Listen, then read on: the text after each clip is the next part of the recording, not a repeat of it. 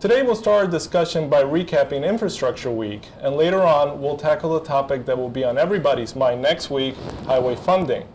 Joining us today are Jennifer Schultes, transportation reporter at Politico Pro, Stephanie Beasley, Federal Transportation Policy reporter at Bloomberg BNA, and Matt Fuller, House Leadership reporter at CQ Roll Call.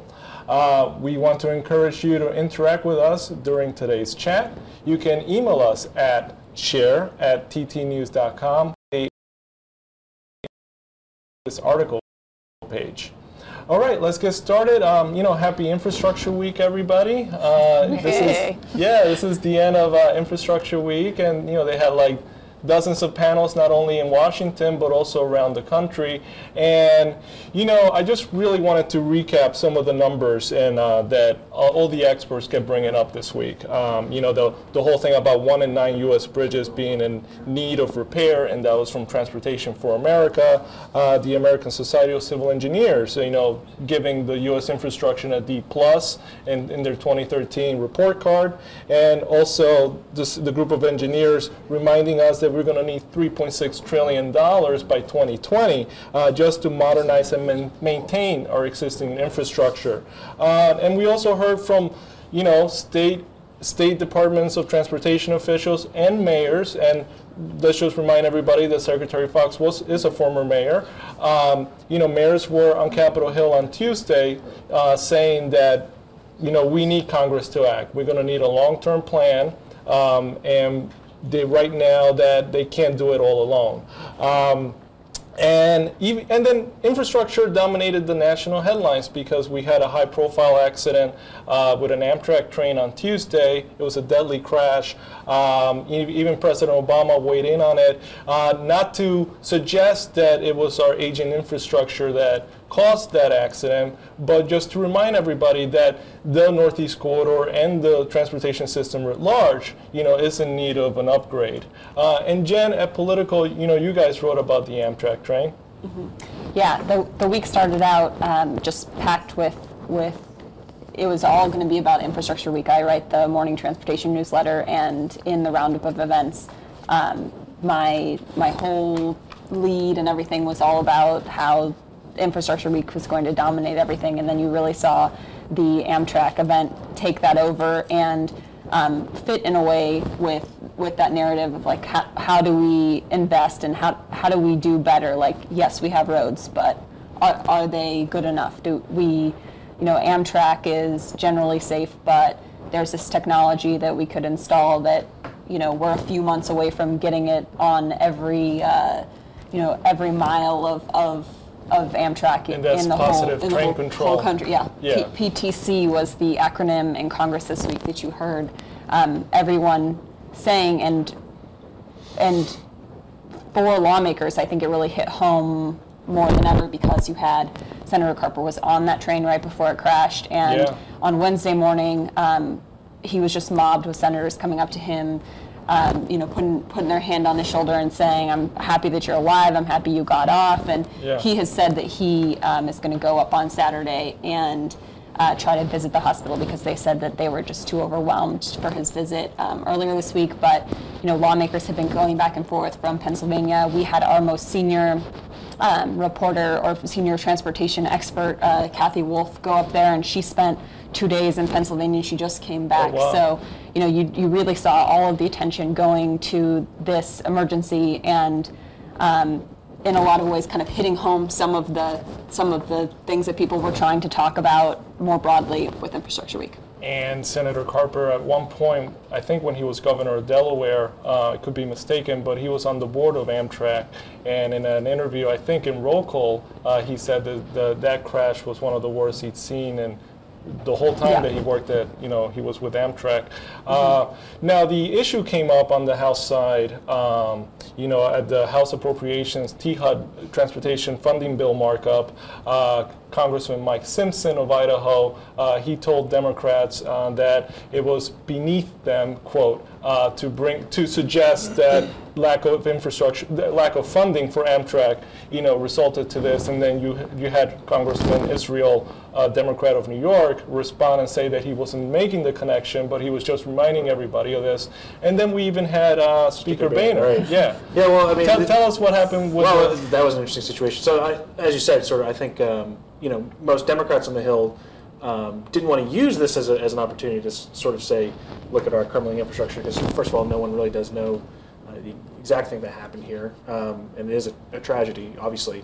But Republicans almost were, too quick or too ready for this attack, and with Speaker Boehner, when he received a question on Thursday from a reporter saying, oh well, is this related to our crumbling infrastructure? She couldn't even answer finish the question before he was jumping on her. Are you really going to ask that? And he sort of stormed off stage after that whole thing. But as he sort of said, the train it appears to be going over 100 miles per hour. Yeah.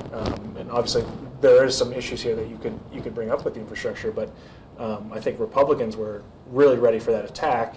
Certainly, you had the transportation, the THEAD markup that next day, where there's an amendment. They're trying to restore a lot of the funding that's in Amtrak, and that gets rejected. And obviously, that becomes a really politically charged issue with this whole accident coming to light here. So yeah, I think that it's an interesting situation on the Hill because you're right. I think there's a bipartisan acknowledgement that infrastructure in this country has been crumbling for a long time. You sort of run through the facts there, but you have also a system where a lot of these Republican members don't have Amtrak, don't have trains in their own districts. I think it's 184 congressional districts don't have one train stop, commuter train stop in their district, and 116 of them are represented by Republicans. So they don't really have much of a stake in this issue. So there's certainly a lot of Republicans making noise about okay, this particular instance is a tragedy, but let's not politicize it, and that's certainly an argument that I think a lot of people are cognizant of. I understand where the speaker came in that press conference yesterday, where he dismissed the question, and then, as you said, he did walk away. Not the right structure, and Republicans, when he was the chairman of the TNI committee, he didn't have a hearing on that. He didn't want to talk about that. And Republicans on the Senate side, Senator Susan Collins, she was the ranking woman on the transportation funding panel. Patty Murray, that was her home state where that collapse happened, and really didn't have bipartisan support to talk about that. And then we also had, the collapse in 2007 and the bridge in Minneapolis, where that was, former TNI chairman Oberstar said that was the opportunity to raise the gas tax, and it's really enacted long-term funding vision plan for the country. Stephanie, if you want to weigh in, not only Infrastructure Week, but do you think that it's okay to bring up the aging infrastructure now that we have the train crash? Well, one of the interesting things I think that happened is, as Jennifer said, this really brought a lot of attention to a technology called positive train control. And there is a bill actually on the Senate side that would delay implementation of this technology for an additional 5 years. So it'd be 2020 instead of the end of this year, which is the deadline now, 2015. So that bill is headed, presumably to the Senate floor. And so I was sitting in on the call yesterday with Senator Blumenthal and Senator Markey from Massachusetts, and they were basically talking about how they're going to fight this bill. This is sort of being used as something to really embolden senators who were originally opposed to this bill. They wanted to do it in sort of 1 year increments. If you need more time, we'll give you a 1 year extension, but only until 2018. So it is really interesting to see this bring attention to sort of low-lying issues and bringing it out to the forefront. But in terms of Infrastructure Week, I think, the markup of that House bill, the House spending bill. Yeah, it was like the focus, of course, going into this week, I'm thinking about all these Infrastructure Week events, but that really became sort of like the touchstone, I think, for this week was that markup, and it got really heated in there with, the the representatives going back and forth about this funding issue for Amtrak, and this bill would cut $260 million from Amtrak, but there's also a passenger reauthorization bill that passed out of the House that would cut, I think it's about 40% of Amtrak's funding. So, I mean, this is something I think that's definitely not going to go away, and we still have to wait to see what the Senate's going to do. And I thought it was also telling that to lead off the markup, the chairman, Hal Rogers, he immediately went with, I feel, we have our condolences and our prayers to the people who died in that crash. So, obviously it was, undermined, and it was expected, they knew it was going to come. Now, going ahead, when the transportation funding bill, is there going to be an expectation? I'm still, calling, people on the Hill, but have you heard there's going to be an expectation that Democrats are going to, make an attempt to inject some more funding when it reaches the floor? Yeah, I think that we're still trying to figure that out. Obviously, this latest bill was filed today with the Rules Committee. It is simply just a reauthorization of basically the Highway Trust Fund itself. It wouldn't add any money. They have the additional money that runs them about through July. This would basically just reauthorize them to be able to collect like the gas tax to continue going here. Certainly, Democrats are going to use this as an opportunity to attack the fact that maybe some Democrats do feel like we need a gas tax increase, or that this is another instance where Republicans who are as the party in control are sort of responsible for this sort of thing, but that this is an instance where infrastructure should be addressed, or the gas tax should be raised. But obviously, this is the smallest punt of the punts that you can make, right? Of the options that you had on the table here, we're talking a 3-month, maybe a 6-month to the end of the year. Yeah. This is simply just the bare bones minimum to sort of keep this thing going. Obviously it needs to happen next week. There's a lot of difficulties here that still need to be cleared for a long-term bill, but long-term bill it's an evasive sort of accomplishment, because they tried to do this for years. It's a very difficult thing because there just really isn't the revenue that they want for a 5-year bill. Exactly, and I just want to remind us that for you and the Senate, see how from the House to the Senate, senators come in, and sometimes colder. What's the landscape, train? Mm-hmm. So for the approps bill, these are separately. There's all these different funding bills and authorization bills. Some policy, some stuff is funding. But for the approps bill that was marked up Wednesday, Republican senators have already started to say, we're not taking as hard of a line on this. Senator Collins, who's in charge of the money that goes toward transportation, she's on that subcommittee, she said, I don't necessarily, we're not looking specifically at Amtrak, but I do want to set aside more money in this appropriations for fiscal 2016 for rail safety in general, that assuming that some of that would go toward Amtrak as well. She's worried about crude by rail, about passenger rail, all types of rail. She wants to see more money there. So this is how the spending process goes. You the last step either. So yeah. And this could go all the way. This is what Congresswoman Nita Lowey, the ranking member on the THUD panel, said, that she's afraid that we're gonna have an approach large omnibus bill toward the end of the year. Is that something that you think is on the radar? Well, it's definitely been sort of what's happened the past few years. And I mean, I think part of the conversation that was interesting too during that House markup, Hal Rogers, who's the chairman of the House Appropriations Committee, was just talking about sequestration. And of course, there are funding caps. And I think that's part of what's really hindering, I guess, this discussion, or at least it's a big part of why there's this debate about how much more can we give, because the president and Congress agreed to these funding caps, and now where do you get the money from? If you give more to Amtrak, how do you offset that? So that's something that definitely I think is going to be a big debate. Yeah, and the president's request is obviously not going to go anywhere. You know, you had the chairman of the THUD committee, Diaz-Balart of Florida, calling the request borderline fantasy. You know, so I think Hal Rogers called it illegal. that's right. Yeah, that's right. Yeah. Matt, any heads up on when the THUD bill could reach the floor in your well plugged in sources? Well, I mean, obviously they're making their way through the appropriations bills in the House. We've seen in the past the old like THUD goes down with a thud sort of appropriation where they've had to pull the bill in the past. Certainly, it seems like, as you sort of said in the past, the Senate hasn't really done appropriations bills. This isn't going to go, spending isn't going to move through regular order, right? Yeah. So, the best you can hope for really is the omnibus or a minibus situation. But I think that everyone sort of got their eye toward the end of the year here, sort of the October deal, when the new fiscal year starts coming around. These appropriations bills are really just sort of practice for them to, work on their typing or something here at this point. They're not really going to get these bills through and signed to the president. So it is, in that sense, the whole process is actually a fantasy.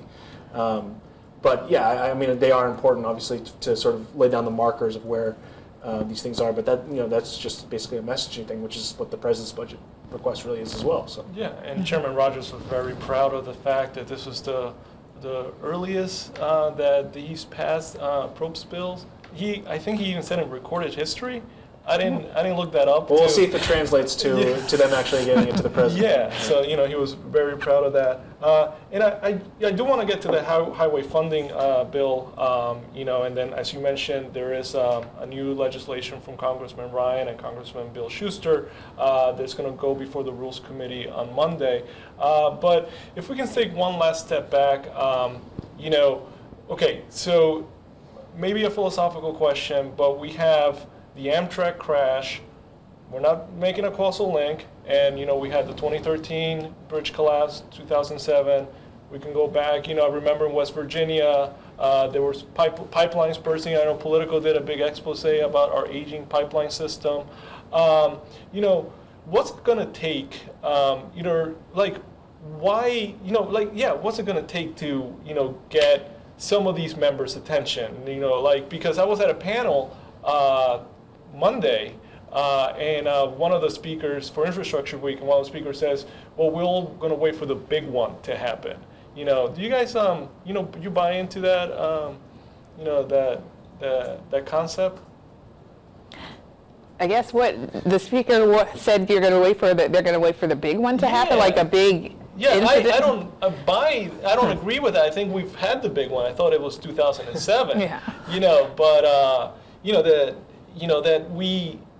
That this is very difficult to get lawmakers' attention, to act. Supporting infrastructure spending is always a concept that's out in the ethereal, right? Where lawmakers can always say, "I support renewing our infrastructure spending" or whatever. But when we get down to this sort of specifics of legislation, right? Where are we going to spend on? What are our priorities? And when you look at the facts as you sort of laid out, like 1 in 4 bridges, which is more than 147,000 bridges, are structurally deficient, right, or functionally obsolete, are the terms. So when it gets down to actually spending money on those things, that's when congressmen start balking, like, wait, it's going to cost this much.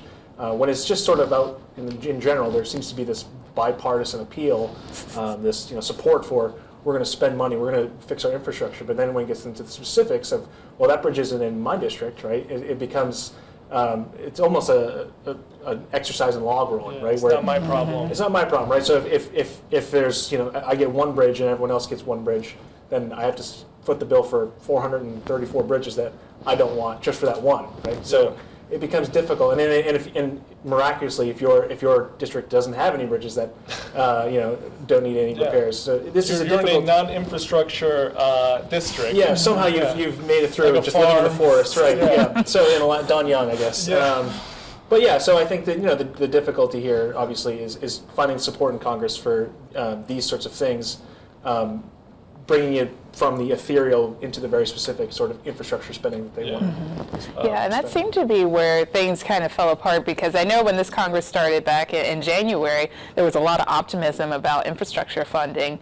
And, you know, one of the famous sort of like bromances was between Secretary Fox and then House T&I Chairman Bill Schuster. They were going everywhere together and talking about we're going to do this. Had a Twitter fest, a Twitter Yeah, I mean, it was just a lot of love going on there. But then, you know, the administration put out their proposal, this 6-year, $478 billion like reauthorization plan, and Bill Schuster's like, I don't like it. So, so I think when you get to the funding, yeah, it's just like where the split happened. So, and they still haven't seemed to have come to any kind of consensus on how they're going to fund all of this. Exactly.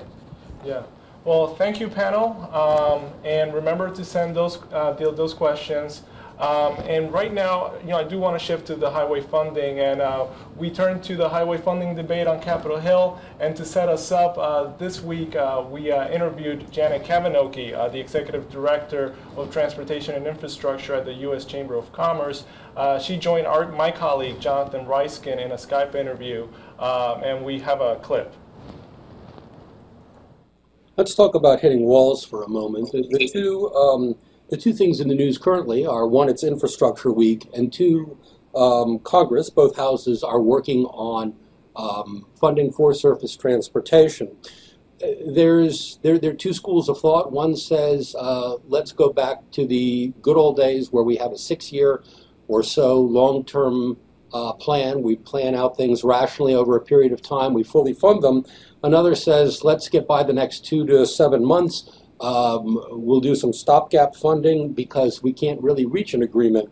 Do you think, to handicap the race, do you think we're looking at patches forever, or is it conceivable that we could actually get to the point of a long-term solution anytime? You know, there really is actually one solid school of thought, which is we need a long-term, fully funded transportation bill. And that belief is pervasive across Congress. There are some naysayers who would rather see state and local governments take over all of transportation. There are some people who ideologically just don't want to see the federal government in transportation. But I think that it's to the credit of leaders in the House and the Senate, whether that's Bill Schuster and Peter DeFazio in the House, or it's Jim Inhofe and Barbara Boxer in the Senate, that they've made the case that the federal government needs to be a player and we need long-term bills. The problem here is finding the money. And finding the money comes down to, do you believe we need a user-funded system, or is it just too hard to deal with user funding and now we have to go and find other ways to pay for transportation? Because we've moved away from the concept that we should be paying based on what users pay, it just throws transportation in with every other federal program that is looking for revenues. And that's what's complicating this discussion and debate. I do believe, yes, we're going to end up with an extension here in the next week or so, but everything I'm being told, whether it's the Ways and Means and Finance Committees, which are the ones that are really, well, driving the proverbial truck on this issue, or it's the authorizers in House Transportation and Infrastructure, Senate Environment, Public Works, Commerce, and Banking, is there is a lot of hard work going into finding the money for a long-term bill. So, you know, I'm optimistic so long as that we can keep some pressure on Congress, so long as states, you know, governors, state DOT directors, mayors keep telling Congress, here's why you've got to do your job. As long as we don't become an afterthought, we can actually get a bill done. I'm guessing that the authorizing people you mentioned in House T&I or Senate Environment, Public Works, et cetera, they seem to talk to each other, and I wouldn't be surprised to see an inventory of projects to work on that they could perhaps agree on. But the paying for it all seems to be the issue. Is that how you see it, or is there different log jams?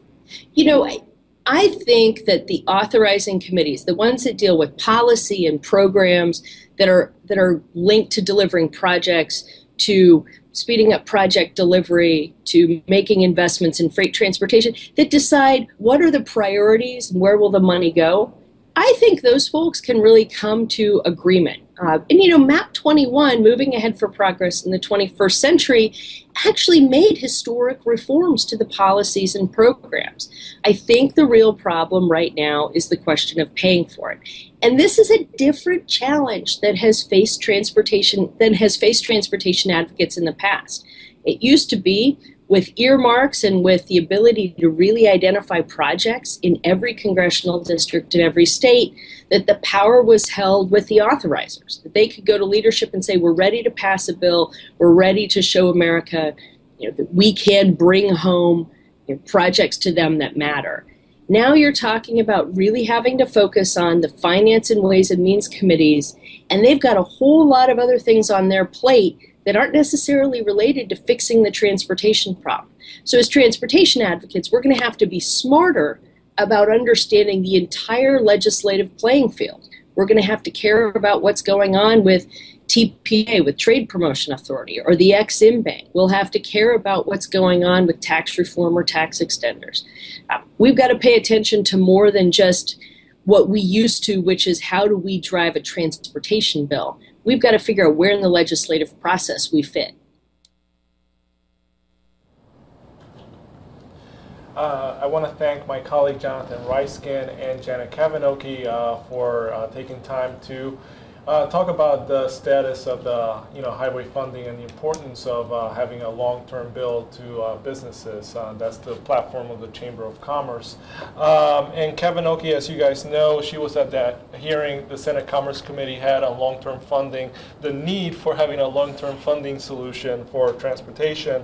And at that hearing, Senator McCaskill, Democrat of Missouri, she said that it was a joke that with 27 days left or whatever it was at the time, that we didn't have a highway bill. And I think she was referring to the short-term patch, not like a long-term highway bill. But today, we have some breaking news, and Politico was the first to report that the TNI chairman Bill Schuster and the House Ways and Means chairman Paul Ryan, they have unveiled an extension that will take us through July. And this is actually hot off the press. We have a statement that they've issued, a joint statement, and quote, "It was our preference to move an extension through the end of the year, but we will need more time to reach a bipartisan agreement on offsets. This legislation will allow transportation spending to continue through July while we work toward the next step to close the trust fund's shortfall." And it's worth noting that yesterday, Senators Boxer and Carper unveiled similar legislation. I don't know if it's identical, but the rules is going to meet on Monday about this. What do you think? Where do we go from here? Well, obviously, this is the short-term patch, as I said, the smallest punt of punts, right? So this issue is just kicked off for a little bit longer. Now they have to do some more of the real work here to try to find the offsets. The problem is, in Congress, you never want to use your real offsets for something that everyone sort of agrees you want to do, right? So everyone's looking at this and saying, what are the sort of the fake offsets, the fake pay-fors that you can use for a highway bill? And then obviously the difficulty is too that if you want a long-term bill, those pay-fors have to be a little more real than just the smallest sort of things. Now, I think Senator Hatch had said this week he was open to the idea of black liquor as a pay-for, which is, it's just like a byproduct of making actual paper, and it's really just one of the most gimmicky sort of pay-fors that they have in Congress, which really signals that no one wants to pay for this thing in a real, meaningful way, right? This is something that, by and large, both sides agree they want to do. It's just you don't want to use the money that you have in offsets to pay for something like the Highway Trust Fund when everyone sort of agrees from both sides that they want to get this done. It was worth noting that Congressman Ryan was very adamant last month in a breakfast with reporters hosted by the Christian Science Monitor, where he said, we're not going to raise the gas tax. That's off the table. I want to, because the bill is sponsored by Ryan and Schuster, I want to assume that it has the backing of fellow GOP colleagues. But that hasn't been the case, as you guys know, for legislation that House leaders, have been very passionate about and wanted to pass.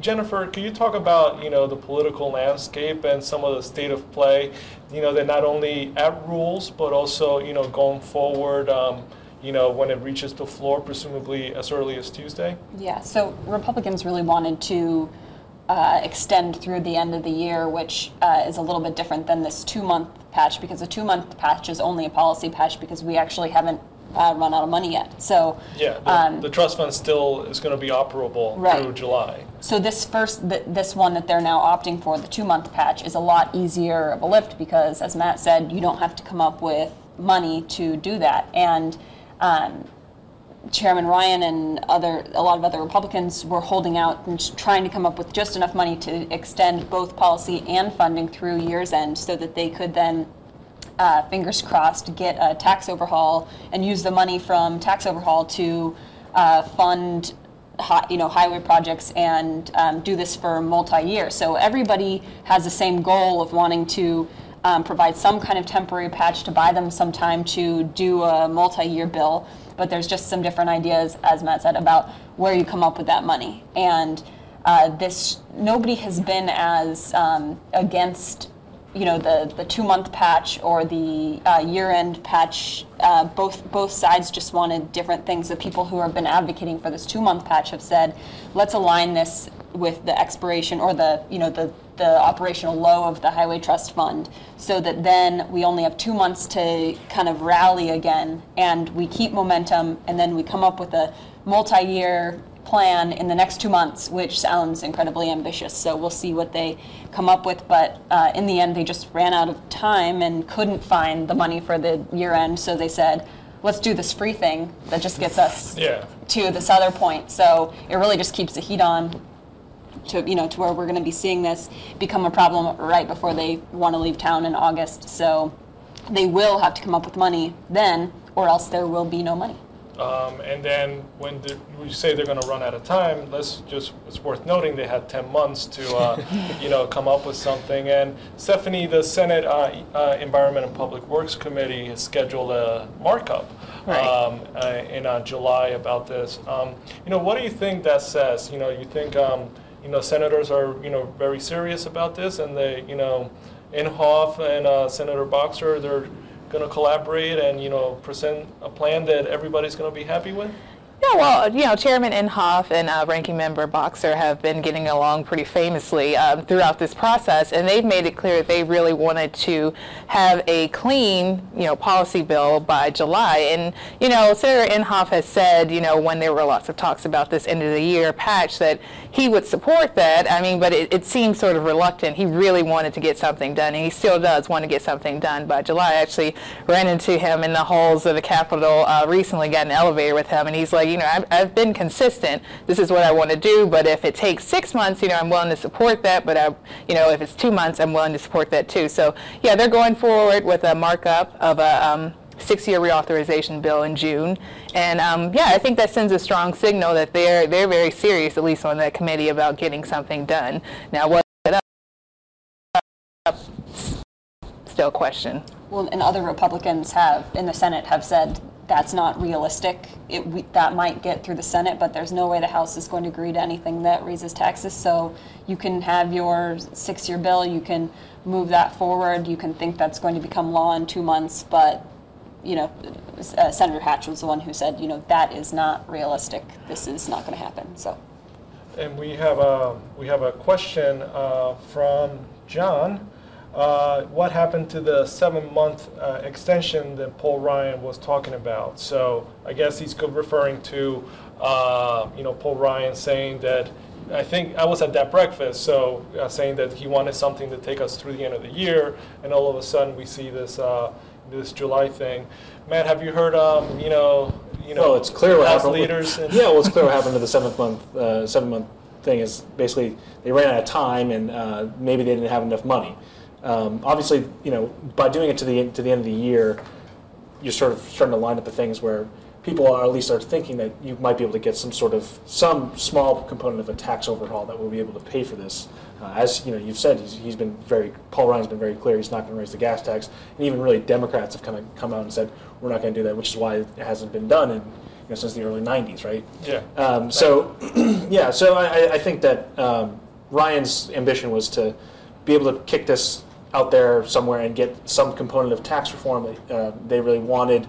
Now the difficulty there is, as everyone sort of pointed out, if you're going to do a small component of tax reform, it just sort of reforming corporate taxes, it doesn't look so great if you're cutting taxes for GE and keeping individual tax rates the same, which for small businesses, when someone's filing as an individual, there's a lot of people in Congress would say it's unfair for a small business. We're going to give a tax breaks to the largest businesses, but not to the small business owners.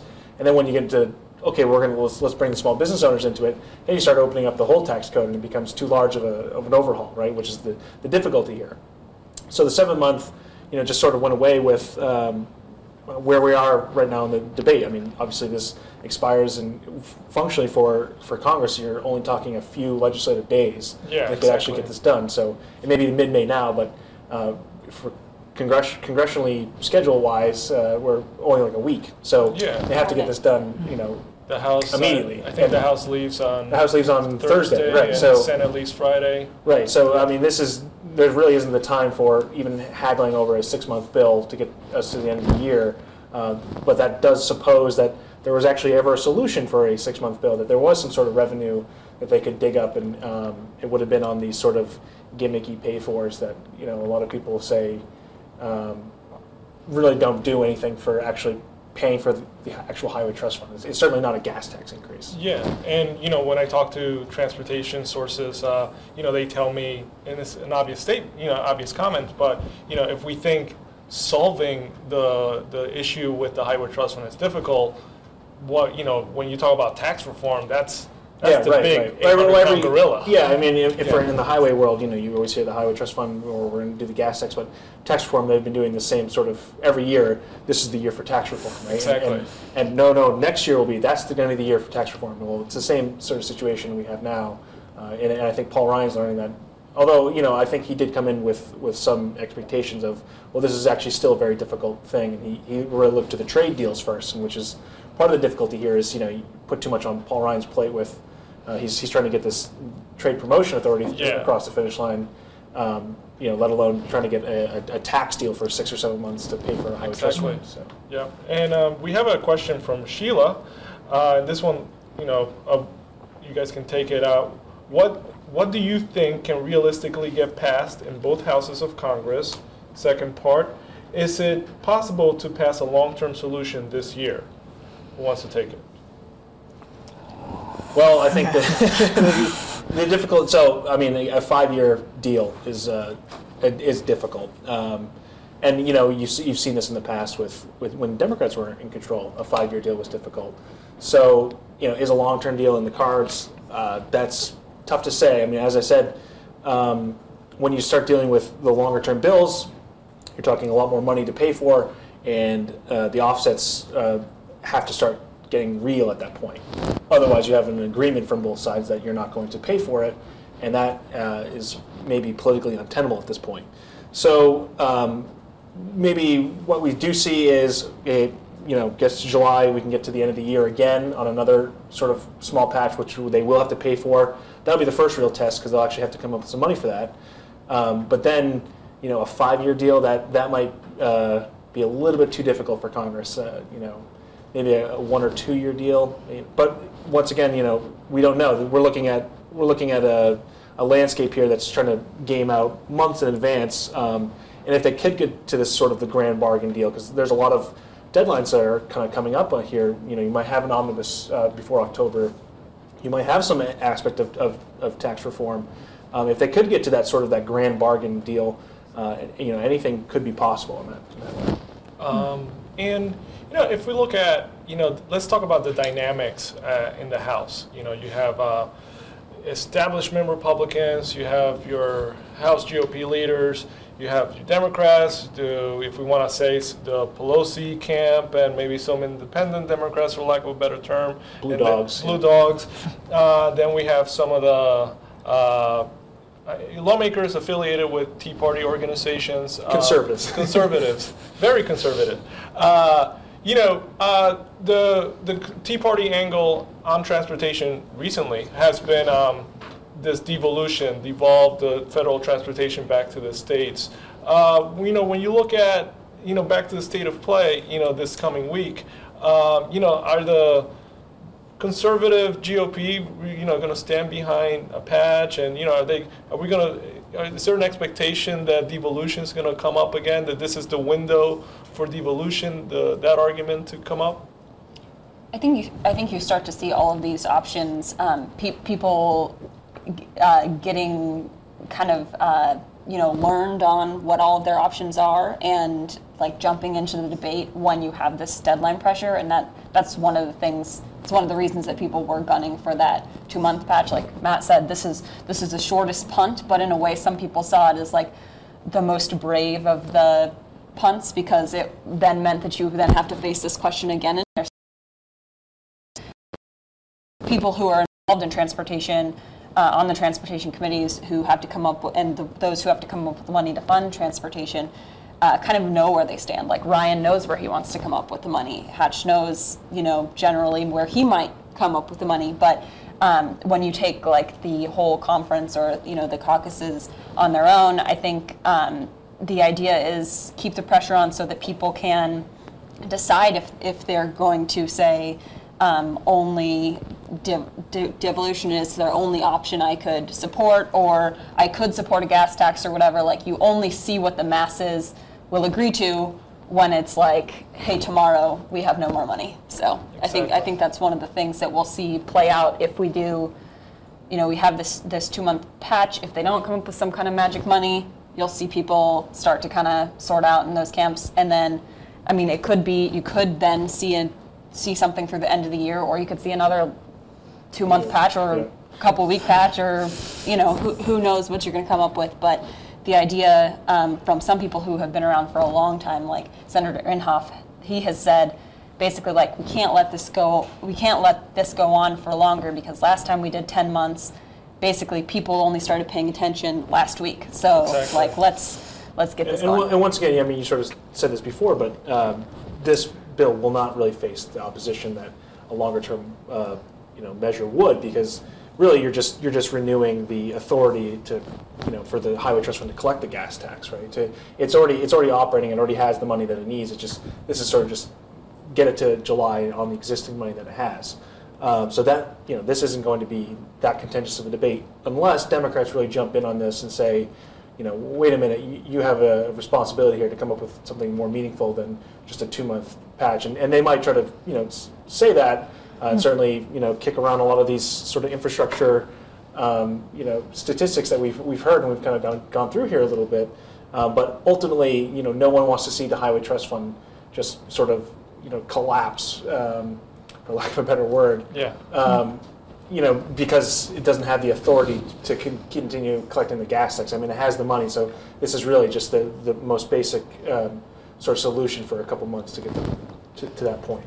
And I was going to say, it would be interesting to see, I guess, how people will react to this patch, because I know at that Senate Commerce Committee hearing that you mentioned, Senator McCaskill said that she was basically questioning the U.S. Chamber of Commerce about the possibility of lawmakers opposing a short-term patch. Yeah, exactly. So we don't know if that's something that's going to happen, but also, I was at an event yesterday where Representative James Renacci, is Republican from Ohio, said that he told himself last year when there was a 10-month patch, passed out of Congress, that he wasn't going to do it again. So, he has a proposal right now to index the gas tax to inflation, and then I think it would be until 2016, and then give lawmakers time to come up with a longer-term solution. But, you do kind of wonder, people like this who have said they don't like the idea of a short-term patch, how they'll react to that this week. I don't think anybody wants it to default, though. So, I think the 2-month patch people are. The people who are opposed to that have, clearly have decided that, that this is their only option, and I don't think there's going to be any real opposition. If you see the leaders, you see people like Schuster, you see people like Ryan. McConnell filed started going through the procedural process last night. And he said we have to do something before Memorial Day. They will do something before Memorial Yeah, Day. and so they've got it going so that it won't be too painful, like they did the Rule 14 process in the Senate, so that they don't have to do, rely on people to do some kind of like procedural backflips next week, that this will be like mostly smooth sailing if that's what they do decide to do, and then you see the House follow suit. I mean, I would highly doubt anybody, I mean, I'm sure people will complain, but people were still going to complain if you did a year-end patch. People were going to say, this is another patch. A patch is not good in anyone's mind. They all agree that there needs to be some kind of long-term solution. So I don't see this as, like Paul Ryan totally threw up his hands and is that people are going to be really mad at him about this. And also, not all these lawmakers really know exactly what's going on. There's only like a dozen people who really know that policy is going to expire next week, and you saw that with Senator Inhofe was saying, now that everybody knows that the 2-month patch is free, they're all about it. So you saw that they didn't understand that we didn't actually need more funding for 2 months, and so I think that the lawmakers who aren't totally focused on this will pretty much fall in line. And Stephanie, you brought up the Congressman Renacci legislation that would index the gas tax, and I was under the impression, talking to people on Capitol Hill, that was going to get some legs, and that was going to get more attention. But can you talk about some of the funding proposals out there? We got public-private partnerships, and that was a big theme during Infrastructure Week. Obviously the gas tax, but also vehicle miles travel. What have you been writing about? What's it been on the radar for you? Well, I think a lot of the big proposals, of course, was raising the gas tax to 18.4 cents per gallon. Gas tax hasn't been raised since 1993. So I talked about Congressman Renacci's proposal. Also, Representative Blumenauer from Oregon had a proposal to raise it. I think it was 15 cents. And almost every stakeholder supports that bill. Yeah, and he actually criticized Renacci's proposal as too complicated. He thought he said you should just raise the gas tax and leave it at that. So that's something that's been supported by the Chamber of Commerce, the union groups, but it doesn't Builders, seem. everything. Yeah, I don't think it's going to go, and it hasn't gone anywhere at this point. Yeah. So. One of the more popular ideas, I think, has been tax repatriation, which is to take, these foreign earnings, offshore earnings, and repatriate them back to the United States. The Obama administration, of course, has the Grow America Act. Yeah, the Grow America. Grow America Act, which they put out, which would be a 14% one-time mandatory rate for that. Which Secretary Fox called a new and improved Grow America Act. Right. Yeah. But also doesn't seem to be going very far at this point. And then you have others in the Senate. There's a proposal from Senator Boxer and Senator Rand Paul, for 6.5% for voluntarily repatriated earnings. And then Senator Deb Fischer just came out with a proposal this week. Infrastructure bank. Yeah, also 6.5% voluntary with an infrastructure bank. So you have a lot of these proposals on the House side. Of course, Congressman Delaney from Maryland had a proposal that would create an infrastructure bank. And he's been pushing that for now until his second term now. And it seems like a lot of people like that idea, but it just, it's unclear at this point. Bill Schuster over at T&I said that he didn't like the idea of creating an infrastructure bank, that it could be another Fannie Mae or Freddie Mac. So those are some of the ideas that are being floated out there. But I mean, in terms of tax repatriation, it's still like, the question is, when you talk to, Chairman Ryan, he said that, he doesn't want to do something like that unless it's part of this broad tax overhaul. So, if they were giving themselves originally until the end of the year to do that, because of course they have other tax extenders, things that come up at the end of the year, I don't know where that's going to go at this point, but yeah, those are just some of the ideas that are out there. And you brought up Senator Rand Paul. And for anybody who doesn't know, I heard that he's running for president. And you have other senators who have said that they're going to run for president. They're running for president. And that's something, we have a collection of questions with the same theme, that if we have this 2-month patch and then we end up having a patch through December, then next year is 2016, and everybody, including the media sometimes will be focusing, all about the presidential. And I just want to read a quote from Senator Carper, the Delaware Democrat, where when he introduced the 2-month bill that he and Senator Boxer have, he touched on that, and that is, that our governors, mayors, citizens, and businesses are counting on us to do better than we did last summer and give them the certainty they need for a 21st century transportation system. I fear the alternative, kicking the can closer to another election, 2016, is a recipe for letting them down yet again. But, that is a valid point. Presidential years, not a lot of things get not, quote, a lot of legislative things get done, but, if we come to that precipice and then we just have a short-term extension through December, we don't get that multi-year bill, is that a valid point? What happens in 2016 with transportation? Well, certainly, if you thought the gas tax was, dead, it's certainly dead if it gets to 2016, right? Because then you put this as an election year issue, Who's going to vote for a gas tax? Right, exactly. And I think this is one of the few issues, and this is why we haven't seen this increase since the early 90s, is that one of the few issues that actually gets through to, average Americans who don't pay attention to politics, who say, wait, you're going to raise 5 cents, or 15 cents or whatever it may be, indexed to whatever.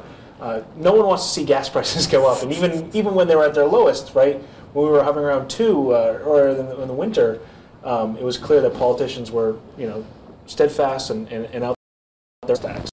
Again, immediately prices are, where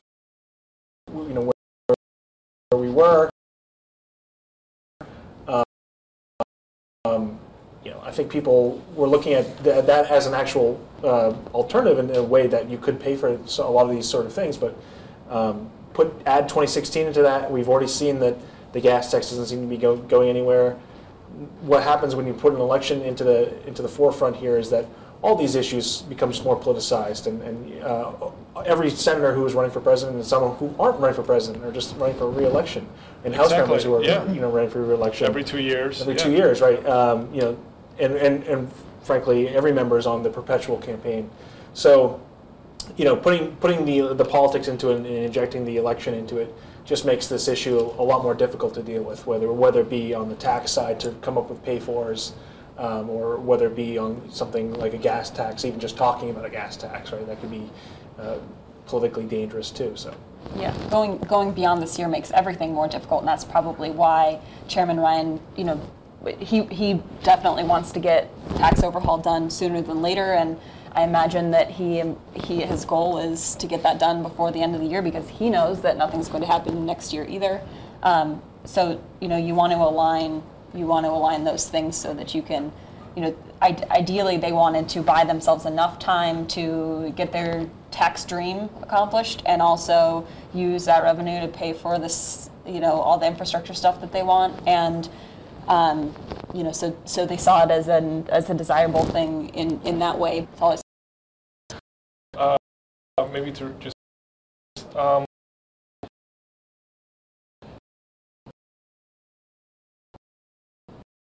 so what I'm looking at is that if they don't have a multi-year bill at this, let's assume EPW is going to pass the 6-year bill, and send it to the Senate floor. And the Senate doesn't move on it. The House obviously, is probably going to wait for the Senate to do something. So then we'll be looking at a highway bill after, when we get somebody else in the White House. Is that like the assessment right now? Certainly possible. I mean, if a 5-year is elusive here, then I think that we are looking at after the next election and kicking this to a point where we can get to another president, where the next campaign and the next election are a little bit further off. Got it.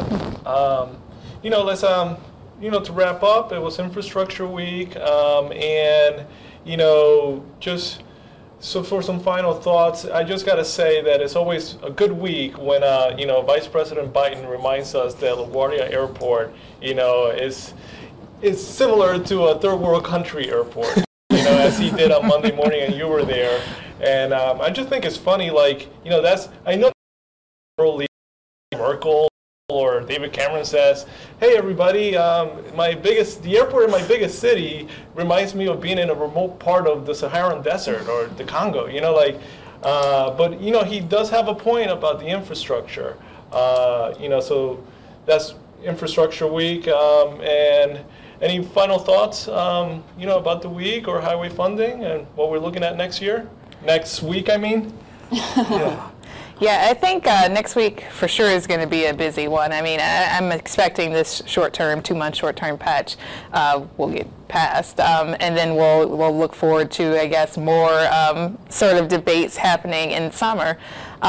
But yeah, I think Infrastructure Week, it came at a really interesting time with all of this happening. I mean, as you mentioned, I was at the Biden event, and he was just making some remarks saying that in his 30 years, I guess, as a senator, he didn't remember mind-blowing. It ever being, so partisan, this issue, that infrastructure was something that everyone could get behind. And I think, as I mentioned earlier, you did see a lot of that bipartisanship at the beginning. It's just this funding question, and I think that's something that is going to haunt this Congress until, who knows when. How do you come up with funding for this? And so, yeah, that'll be interesting to see moving forward. Okay. Well, I want to thank the panel and thank you for your insight. And we're going to be watching your work.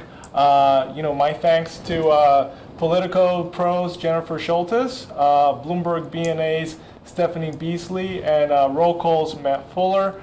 Make sure you follow them on Twitter. Also, many of my colleagues, I want to thank my colleague Jonathan Reiskin and Janet Kavanoki with the Chamber of Commerce who joined us in a pre-recorded interview. Also thanks to the behind-the-scenes crew at Transport Topics and ATA for their production. And if you weren't able to watch all of this, there's going to be a replay at ttnews.com.